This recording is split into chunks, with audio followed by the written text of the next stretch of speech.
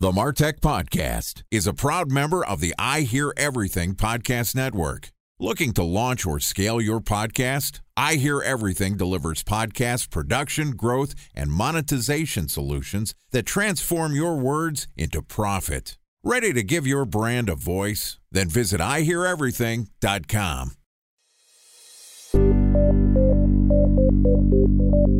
From advertising to software as a service to data.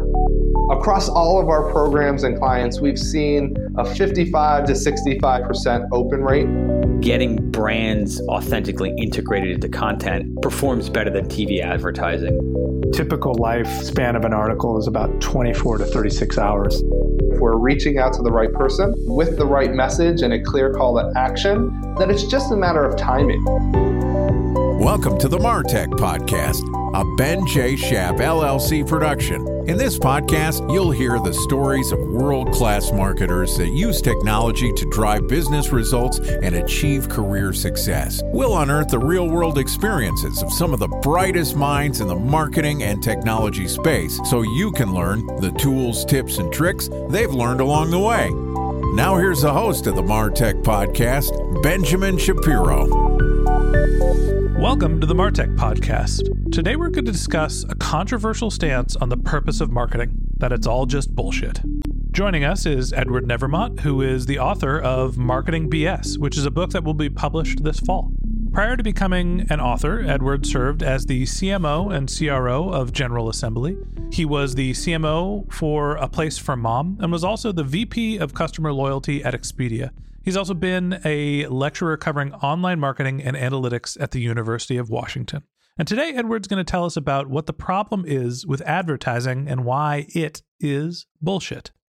Okay, here is our interview with Edward Nevraumont, the author of BS Marketing. Edward, welcome to the MarTech Podcast. Hi, great to be here. It's a pleasure to have you here. It's great to talk to a marketer, and I'm also fascinated by the marketing and positioning of your book, which is kind of counterintuitive that marketing is BS. Before we get down the rabbit hole of what you mean by that, tell us a little bit about yourself and about your background. So I spent my career in marketing. I worked at Procter & Gamble. I majored in marketing at Wharton Business School. I spent 4 years at McKinsey traveling the world, helping people out in marketing. I worked at Expedia doing marketing, CMO of A Place for Mom, CMO of General Assembly. I'm an advisor to Warburg Pincus, helping them out across their whole portfolio, helping these companies do marketing. So to correct you, I don't think that marketing is BS. If I did, that kind of defeats the whole purpose of my professional life. I just think that a lot of people are chasing the wrong things in marketing, and they are doing BS marketing rather than marketing itself being BS. You know, I'm trying to be a little controversial in the introduction. Obviously, as a career marketer, I'm assuming that you find some value in the practice of marketing, but your take is still controversial. The practice of marketing and the way that advertising and analytics and data-driven marketing are used, you're saying, is not necessarily the right focus. So before we get into the weeds about advertising, let's just talk about that stance. And what's your philosophy and how are people being misguided and, like you said, chasing BS marketing? I think part of it is that the feedback cycle in marketing is really hard.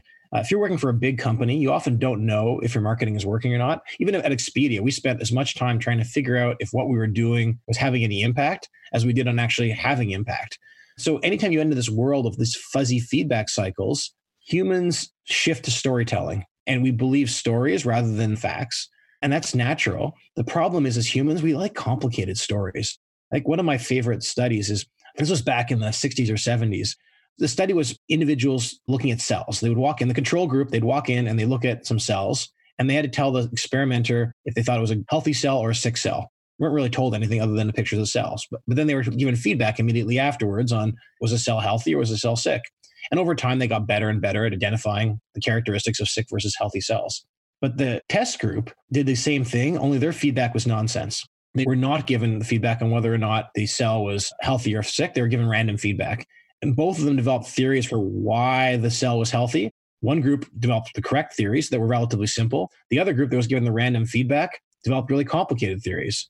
And the interesting part of the experiment is they brought those two individuals together and they could explain their theories to each other. And instead of the simple correct guy convincing the complicated wrong guy to use his method, instead the complicated wrong guy would convince the simple correct guy to use their method. We have this bias to shift towards more and more complication. And that's what's happened in marketing. Vendors, academics, gurus all have an incentive to kind of make this whole space seem more complicated than it is. I think what you're saying, if I had to distill it down, is that marketing has gotten incredibly complex during the digital age, right? And people are adding more complication and more sophistication into their marketing efforts, when in reality, effective marketing doesn't necessarily need to be that complicated. And I'll give an example related to the Martech podcast. We use the Knit advertising platform to promote our show. We insert podcast ads, audio ads into the content of other podcasts, telling people who are listening to podcasts that they should come listen to ours. We get very little attribution data. We get no clicks, right? People aren't clicking to our website. We're just telling them about the show and telling them when they're in their podcast app store to look for our show. There are a million other channels that have more sophisticated tracking and attribution channels, and there's also ways where you can target down to very specific segments. And with the Knit advertising platform, the inventory is so cheap that I don't have to be that segmented. I can broadly market to a large collection of people and cast a wide net and get the people that are going to be interested in my show, and I don't have to drive them directly to my website. I can let them figure it out for themselves. That is an awareness-driven, non-complicated, non-direct response, non-attribution-focused marketing channel. Doesn't mean it's not effective. Is that what you're talking about when you say that marketing is BS, that all of these like extra level of sophistication and targeting are not necessarily effective? So oftentimes it's not effective. Even when it is effective, you often don't know if it's effective or not. So you spend up a lot of time trying to measure this marketing and measure that it's effective instead of actually just trying to do things that are effective. I think your example is a great one. Like, I'll bet what you're doing works. And trying to go and build like advanced attribution models is maybe helping get you closer to the truth, but the truth isn't going to change whether or not something's effective or not and whether you should spend time doing it. All you need to know is it effective enough that we should be spending our money on it, or is it not? And if it is, you should do it. And if it's not, you shouldn't. Spending a lot more time trying to figure out better attributions is often not an effective use of your time and effort, especially when there's better opportunities sitting on the ground that you're walking around. So I think the debate here is spending your time figuring out strategy is, as opposed to managing the operations of a marketing channel. It's not that marketing is not effective or doesn't work. It's that you can waste an incredible amount of your time trying to figure out and validate the impact of a marketing channel, as opposed to take a directional signal and then run with it and basically run as many tests as you possibly can and be a broad channel marketer and just throw some stuff on the wall and see if it sticks, as opposed to doing a scientific experiment to understand how sticky it is. Yeah, and I'm not against experiments. I just think that in many cases, we gravitate towards the fancy and the complicated, and there's an opportunity cost. I'll give an example. If you're going to do email marketing, people love to talk about personalization in email. But in order to personalize an email, you need to send out multiple emails. So you want to break your email list into two segments. Well, now you need to send out two emails. Most companies can't send out one good email. Where should you spend your time? Making your one good email great, or trying to segment and send two emails and try to make two good emails? Why don't you start with creating one good email before you start personalizing and targeting and trying to send out multiple emails? The targeting stuff is fancy and exciting, but way more impact if you just create one good thing rather than two mediocre things that are badly targeted. So let me play devil's advocate here. And I don't mean to argue with you, but what I've seen in email marketing specifically, I was running a test with a consulting client, Search Metrics, and I produced the Voices of Search podcast for them, which is an SEO-focused podcast. And we were testing a launch message where one was a message from Search Metrics generically, not a personalized email. And it looked like it was coming from a newsletter, pretty HTML formatting, beautiful looking templates and design. It looked spectacular.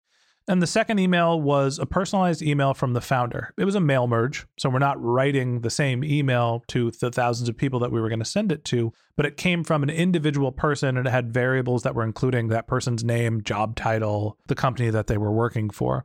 And the personal email performed significantly better than the fancy HTML formatted email, even though the design was not even close to as highly produced.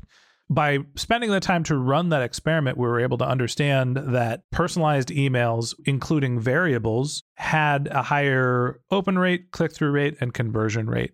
A special thanks to our presenting sponsor, Mutinex. Ready to take your team from I think to I know?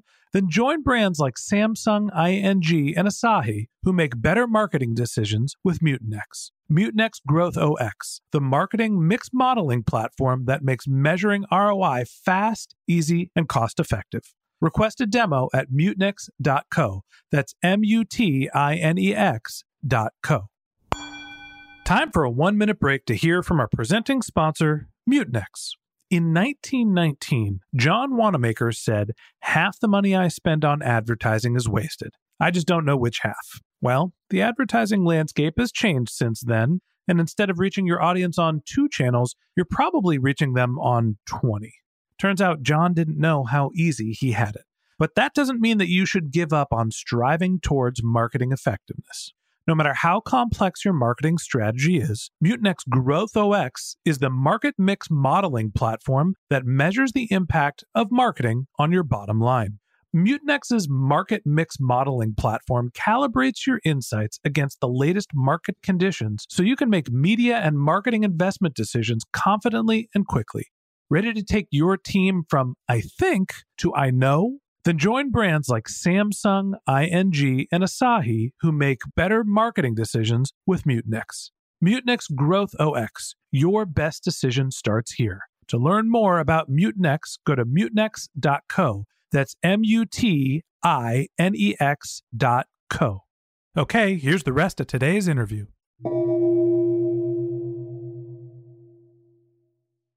So why isn't something like that worth the time? I'm not saying that it doesn't. I think when you started describing it, I guessed right away which one was going to be more effective. But plain text emails that seem to be targeting you as an individual are going to be more effective than a highly produced email every time I've ever seen it. At General Assembly, we'd do the same thing. We would send out mass merge emails that would come from admissions counselors, and they vastly outperformed any of our traditional marketing emails, even though they were all marketing emails. So I'm not surprised. What I'm talking about is, hey, take your mass market emails and say, hey, we have 2 different segments in our base. We have men and women, and we want to target men and women differently. Well, it is true that you can take your subsegment and create messaging that appeals to that subsegment more than the other subsegment, but it's all going to be marginal. You can get far more impact by creating something that's just good once. And I would argue what you guys did was effectively create something that was good once by creating a really high quality text-driven email. And it was Mad Libs, right? You put in the names of the people and put in their job titles and so on. But effectively what you did is you created a solid email that went out to everybody in plain text directly from the CEO. I see what you're saying. The thing that you're saying is sometimes counterproductive or can be counterproductive is the micro-segmentation. It is not validating and testing a strategy. It is over-engineering something. And I'm sure that there's shades of gray for every marketing channel where there's figuring out what works and then dividing it into 15 different segments and wasting your time rebuilding the same wheel. Yeah. And again, I'm not saying you should never target. I'm saying that trying to use advanced algorithmic targeting, which everyone seems to want to do in email, and to build these tiny subsegments or even like mass segments, you can make it effective, but it's not nearly as effective as just improving the quality of your emails. So let's talk a little bit about advertising. I understand what you're saying in the sense of marketing efforts can be totally over-engineered. You can lose yourself and go down the rabbit hole with the level of sophistication and the analytics you're building out that are just distracting from you focus on building good quality marketing. In terms of advertising, where do you see the dividing line between worthwhile segmentation, worthwhile testing, worthwhile analysis, and then BS that's wasting your time? Advertising, especially in this new digital world, tends to fall into 2 buckets. There's, I'll call it end of funnel distribution type advertising, and there's top of funnel brand building advertising. So that first category includes things like paid search. In paid search, you're spending $1 and you're measuring last click attribution or first click attribution or some multi-click attribution, and then tracking it through to revenue if you're doing it well. And if you spend $1 on paid search and you're making $1.05 in profit or $1 in profit, assuming your cost of capital is reasonable, like that's okay. And you should continue to do that and spend it and go nuts. And you can spend a lot of time trying to do your paid search better and better and better and take that $1 and move it to $2, $3, or optimize your spend and bring that $1 down to 99 cents or 98 cents. But in the grand scheme of things, it's just kind of an arbitrage play. There's nothing wrong with that. In fact, I am more pro that than many, but know that it's a distribution play and not really an advertising play. Facebook is similar. It targets a different type of product, but the same idea of, hey, I'm spending money on an auction. I'm going to measure the clicks through to sales. And if I can spend $1 and make $2, then that's great. The challenge with all these channels is that they're an auction. So everyone else is doing the same thing that you are. And eventually, the only way to win at the auction is to be technically better at the channel. And that technical gap between you and your nearest competitor is going to shrink over time as they get better, or have a product that monetizes better than your competitor. Both are great things, and you should do those things and fight for that battle. But you're a bit like running on the treadmill, where you run to stay in place in all of these channels. And that's a tough place to be. I've worked with many clients that have figured out, for example, how to make their business run on Facebook. They drive 80-90% of their business through Facebook. But over time, their costs on Facebook just continue to go up as more advertisers enter the space and the auction gets more and more competitive. And all of a sudden, they're left with a business that doesn't have legs anymore. And that's one of the big risks for those end of funnel channels. Because it's efficient, everyone can measure it, and it turns into an auction. And in the auction, the seller ends up winning, not the buyer of the ads. So in advertising, you're essentially setting up a toll booth for yourself when you're doing direct response advertising. And at some point, if you're successful at direct response advertising, you're going to be technically more efficient, but the gap where you're more efficient than your competition is going to shrink over time. So best case scenario, you have a long runway, but eventually the competition relatively catches up to you. And the differentiator is not necessarily your ability to optimize and manage the channel, but how well your product is going to convert into revenue. What is the other option if the marketing operations, the ad operations, eventually becomes a commodity? How do you continue to develop and grow a product when you're not relying on advertising? You still need to rely on advertising. There's just a lot of advertising that you end up with these traps. And I think we just talked about the traps on the kind of the end of the funnel stuff where you're battling at an auction. And then not only that, you're battling an auction where there's a great feedback cycle and you're feeding the information back in very quickly. When that happens, the channel gets more and more and more efficient over time. And we've seen that. The cost of customer acquisition online has gone up by 20% in the last 2 years. As more and more players have entered it, the barriers to entry into digital advertising has gone down and down and down and down. More people have entered the market. Internet users is slowing down and not increasing, especially in the US. Ad load is not increasing. And so the auction is happening and we're seeing those prices go up. The other way to do it is the early funnel stuff, the stuff that's a lot harder to track. When you run a TV spot, there's no way for you to measure the total impact of your TV spot. People will tell you that they can, and they're all wrong. You can't do it. There is some short-term impact. Well, if you run a direct response TV spot, you can measure the number of phone calls you get, but you can also measure the short-term bump to your brand traffic coming in through onto your website. But there's like a long-term impact of television that drags out for months and years. And that long feedback cycle makes it impossible to fully measure. And television is just one example, right? You can talk about any top of the funnel channel, billboards, radio, digital audio. All these things have these long tails of impact that make it hard to measure. Because it's hard to measure, these channels just don't have the efficiencies of the end of funnel channels. And I mean efficiencies in like the kind of the definition of the term, in that they may be amazing channels that are highly inefficiently good, or they may be terrible channels and highly inefficiently bad. But because they're hard to track, it's hard to know where they land. And because of that, the world falls back into storytelling, and the world falls back into individual motivations and individual incentives. So some channels like television, for example, I believe tend to be very underrated and underspent on and more efficient than people believe. Whereas channels like billboards have become often very inflated and more expensive than they are and becoming a very overrated channel. And both can happen in those early funnel channels. One of the things that I've started to believe as I become a more seasoned marketer is the volume of impressions really matters. And the consistency of impressions over a longer period of time really matters. And lastly, marketers need to be patient, and people that are managing marketers need to be patient because channels take a long time to cultivate. You can get hooked on the crack of Facebook ads because you're able to run an ad and see a conversion in a short period of time.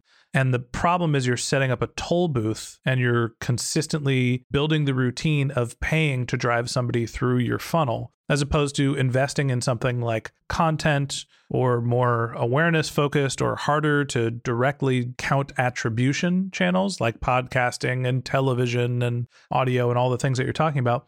Those channels require 6 months to cultivate, right? They require a lot of capital. It doesn't necessarily mean that they're not effective because you can't see them on day one. It sounds like you're talking about a similar thing to some of the conclusions that I'm coming up with. Marketing channels take a long time to cultivate, and even if they can't be analyzed initially, it doesn't mean they're not successful. I think that's true. I think that the channels that are harder to measure again, are either better than you think or worse than you think, but they're very rarely to be exactly what you think that the end of the funnel channels go. There's nothing wrong, again, with those end of the funnel channels that you can measure, because if you can measure them really accurately, and if I told you there was a machine where you put in $1 and I'll spit you out $1 tomorrow, you probably put in a few dollars. And when I spit out twice as many dollars tomorrow, you start putting in more and more dollars. And you can call that a toll if you want, but man, that's a pretty good toll machine where every time you put in $1, it spits out $1 the next day. Your question shouldn't be like, how do I avoid this toll? The question should be, how many dollars can I put into this machine before it breaks? And that's what these under the funnel channels are on Facebook, on Google. Early funnel channels would be equivalent on this machine of, I put in $1 now and it spits out some money a year from now. And you're not going to know what that amount of money is for a year. And when the money does come out, it's some sort of random amount of money between a penny and $10. And let's say that's what the machine did. On average, a year from now, you're making $5 for $1 you put in, and that's pretty great. But because it's so unknown, you're going to be a lot more tentative before you start doing very much in that machine. And that's what these long-term channels do. Is they tend to be more effective than the short-term channels because they don't have as much of the auction going for them. But you have a right to be nervous because it's very easy to throw money away off them and pick the wrong machine. And instead of putting $1 to spit out $10 in a year, you're putting in $1 to spit out a penny in a year, and you don't know the difference. One of the things that sticks out in my mind, I guess what you're talking about is a little bit of an investment strategy here, right? It's the difference between short-term trading in the stock market, hoping your stocks go up and selling quickly and taking the cash, or putting something with a guaranteed return in, but you can't take it away over a long time, right? A bond or real estate or something along those lines. Maybe that's not the best metaphor. The other thing that sticks out in my mind is when you look at some of the biggest, most successful brands in the world. Traditionally, we're talking the Disney, Coca-Cola, McDonald's, more recently, Google, Apple. Those are not really performance marketing brands, right? Those are companies that have relied on storytelling and consistency and a lot of times traditional marketing channels, television, things along those lines, to build these gigantic, well-established brands. They're not the advertisers that are investing the most in Facebook month to month, right? They're building brands and they're investing in having people understand the purpose and the value of their products over a long period of time. How do you feel about the way that great brands are being built, and how do they use advertising to be successful? They're being built both good and bad. Big brand building advertising works, right? If you look at the biggest brands in the world, your point, like go back 100 years, they built their brands on mass advertising. Mass advertising works. And if you look at, for example, a lot of these new direct-to-consumer brands that have popped up, they start off by focusing on Google and Facebook and these digital channels, podcasts, and they're scaling fast and they're growing really fast from a really low base. They're blowing through money, but they have this like S-curve that looks really awesome for venture capitalists. But then all of a sudden they hit a cap and their growth goes from like 120% to 70% to 40% to 20% to 10%. And they're like, what the heck's going on? And it's because these end of funnel channels have a cap size before they start slowing down. And then what do? Well, these new upstart direct-to-consumer businesses start shifting into more traditional spend. They start building retail stores. They start doing television. They start doing radio. They start doing Subway ads, anything to kind of just the same stuff that the Procter & Gamble has been doing for 100 years. Because at a certain point, you end up with a market size problem if you're just focusing on the end of the funnel stuff. Okay. I think that's a good place for us to wrap up for today. Thanks to Edward Nevraumont, the author of Marketing BS, for joining us. In part 2 of our interview, which we're going to publish tomorrow, Edward's going to tell us about why data-driven marketing is all bullshit. If you can't wait until our next episode and you'd like to learn more about Edward, you can click on the link to his LinkedIn profile in our show notes. You can send him a tweet at ednever, EDNEVER, or you can visit his website, which is marketingbs.com. He also has a weekly newsletter, which is marketingbs.substack.com. A couple of links in our show notes that I want to tell you about. If you didn't have a chance to take notes while you were listening, just head over to martechpod.com, where we have summaries of all of our episodes and contact information for our guests. If you're a subscriber to the Martech Podcast, thanks for being a member of our community. We'd love to hear from you, so we created benjshap.com/question, where you can send us your topic suggestions or marketing questions, which we'll answer live on our show. Of course, you can reach out on social media. My handle is benjshap, BENJSHAP, on LinkedIn and on Twitter. And if you haven't subscribed yet and you want a daily stream of marketing and technology knowledge in your podcast feed, in addition to part 2 of our conversation with Ed Nevraumont, the author of Marketing BS, we're going to publish an episode every day during the work week. So hit the subscribe button in your podcast app and we'll be back in your feed tomorrow morning. Or if you'd prefer to have our content delivered to your inbox, we also have a once a week newsletter. To subscribe, go to benjshap.com/newsletter. All right, that's it for today. But until next time, my advice is to just focus on keeping your customers happy.